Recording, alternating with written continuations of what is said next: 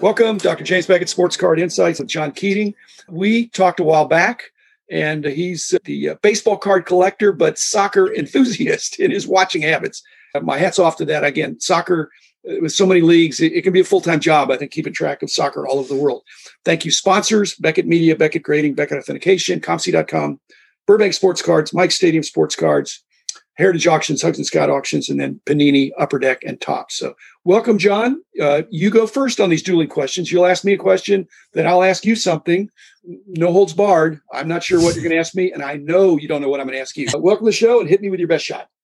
All right, Dr. Beckett, when did you become desensitized to your name? You're a brand. When did you stop turning your head every time you heard the name Beckett? And has that ever happened? Well, I still hear it. It's hard to not hear your own name. So it's not tuned out. And it feels strange if I'm at a show and I'm not necessarily incognito with a mask on. But when you hear your name, you just want to know, is your name being expressed as a verb, as an adverb, as an adjective, as a noun, or as an expletive? Generally, it's favorable, and I enjoy that. I take it as a compliment, and I take it as a compliment for the whole team. We had a great team. I had a lot of success as an individual, but I had way more success when the team and the name lives on. A lot of times what they're talking about, John, is not me personally. It's the company. And I'm no longer at the company. I'm friends, obviously, and I want them to do well. But I sold my interest 16 years ago now. Seems like a long time. I still hear my name. I don't freak out when I hear it, if that's what you're asking. I just enjoy, hopefully, I want my company to do the right stuff and that the brand would maintain integrity. So I have a quick follow-up, though, with that. Was there ever, from the get-go, from the late 70s into the 80s, was there ever any thought of using a different name for the product, the brand? Not on my part. Okay. Again, if I'd have been a Smith or a Jones or something like that, that'd be different. But it's my name. And one of the things is once you use your own name, you're really going to want it to stand up to the scrutiny of doing the right thing. So I feel like that was a good decision. What it means, though, is that the new owners of the company kind of have the commercial rights to my name. My first question for you. You mentioned something about XG, expected goals in soccer. And soccer is different than baseball because in baseball, you come up to bat. And you have your chance, and the XG or the batting average or the slugging percentages, what's going to happen. But in soccer, work with me on this. It's not just the expected goal based on the shot and where it's taken from. It's the ability to get the shot. As Wayne Gretzky says, or Yogi Berra says, you miss 100%, or Michael Jordan says, you miss 100% of the shots you don't take. So in soccer, is that factored in some way that the ability to get the shot, that you can't be shut down by a great defender, you're going to get the shot and you're going to make a reasonable percentage of them, again, based on the XG factor. So am I on to something there? Yeah, there's other variables, and there's substats there too, right? Dribbles, dribble through, passes through, which means passing past the last line of defenders previous to the goal. You have to, I'm not sure whether it's a descriptive or a predictive stat. I still don't know which one it is because you're trying to predict your likelihood of a goal, but you're going off of obviously past data. There's other stats like hitting the woodwork and all that stuff, but the sport was revolutionized in the last couple of years. Traditionally, the long ball was the thing. There was a train of thought that anything more than 3 passes, your chances of scoring a goal goes down. Well, that's changed, right? Tiki-taka football, where you just keep passing. The teams now with the most possession and the most passes completed are the ones that are scoring the most goals. It's not all about just getting it to the other team's box, pounding it in. So the game XG is, and it's also XA, which is expected assists as well, which is tied to goals. But again, it's part of that ball through, enough passes, all that stuff, breaking down the defense like you would in a basketball game. Okay. Fair enough. Your turn again. Explain to me your attraction to wrestling is. You're an analytical guy, right? There is no analytics in wrestling other than viewership. Explain to me what your attraction to wrestling is. That is the kindest way to say that wrestling is like the other quote unquote sports. It's entertainment. And when I was a little kid, I watched wrestling in the Pittsburgh area mainly. I was a Pirate fan and a wrestling fan. And I've had some fun with Eric Norton about that. It's just, I think everybody ought to have a playful side. I'm a serious guy in so many respects. And some of these wrestlers are undefeated, again, quote unquote, and real personalities. It's what I take from it is that every sport ought to be marketing their sport.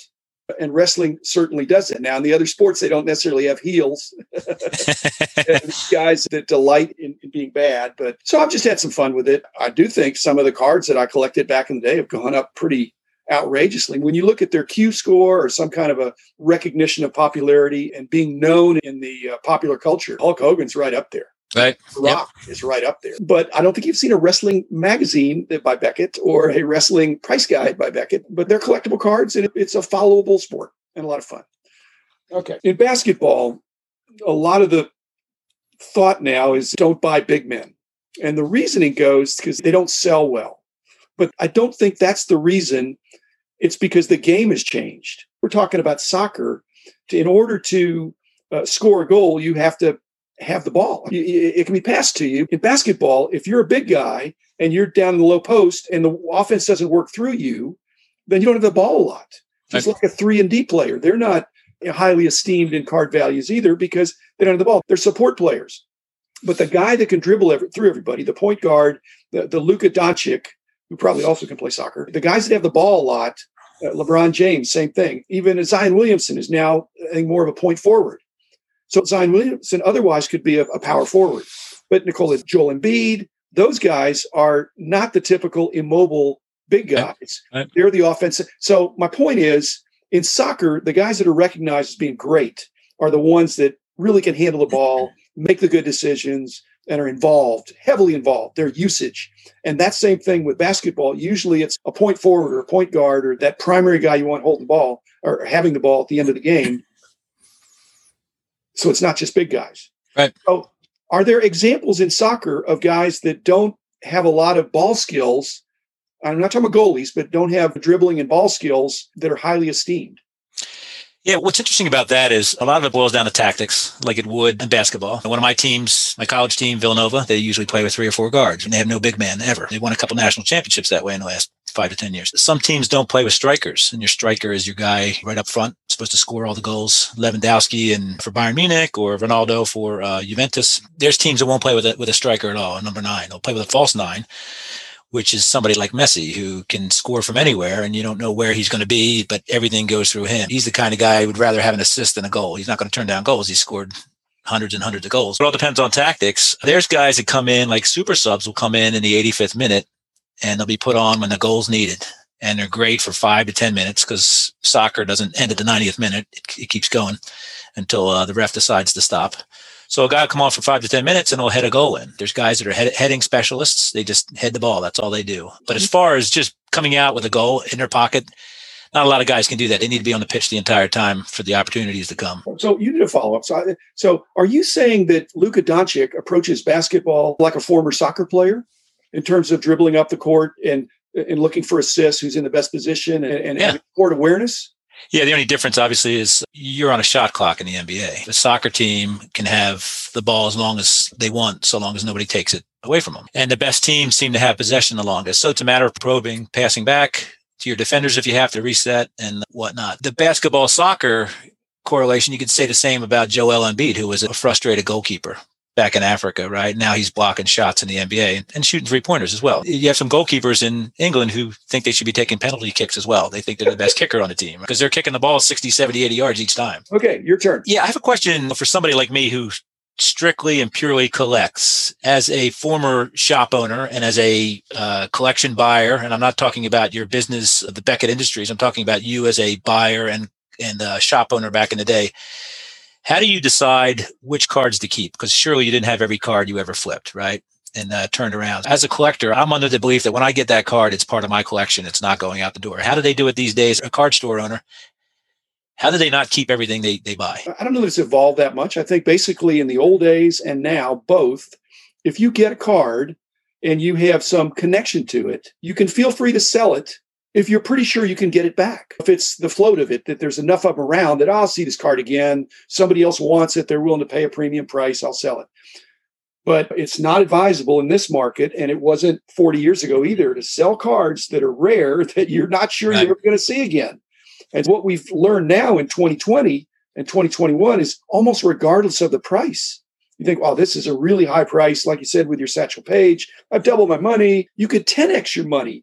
And you sold it and you think, well, I'll buy it back. You may not be able to buy it back almost at any price. So that's one of my first rules is that if I'm going to sell something, because I have too many cards, I'm trying to have less cards each year. I've said that.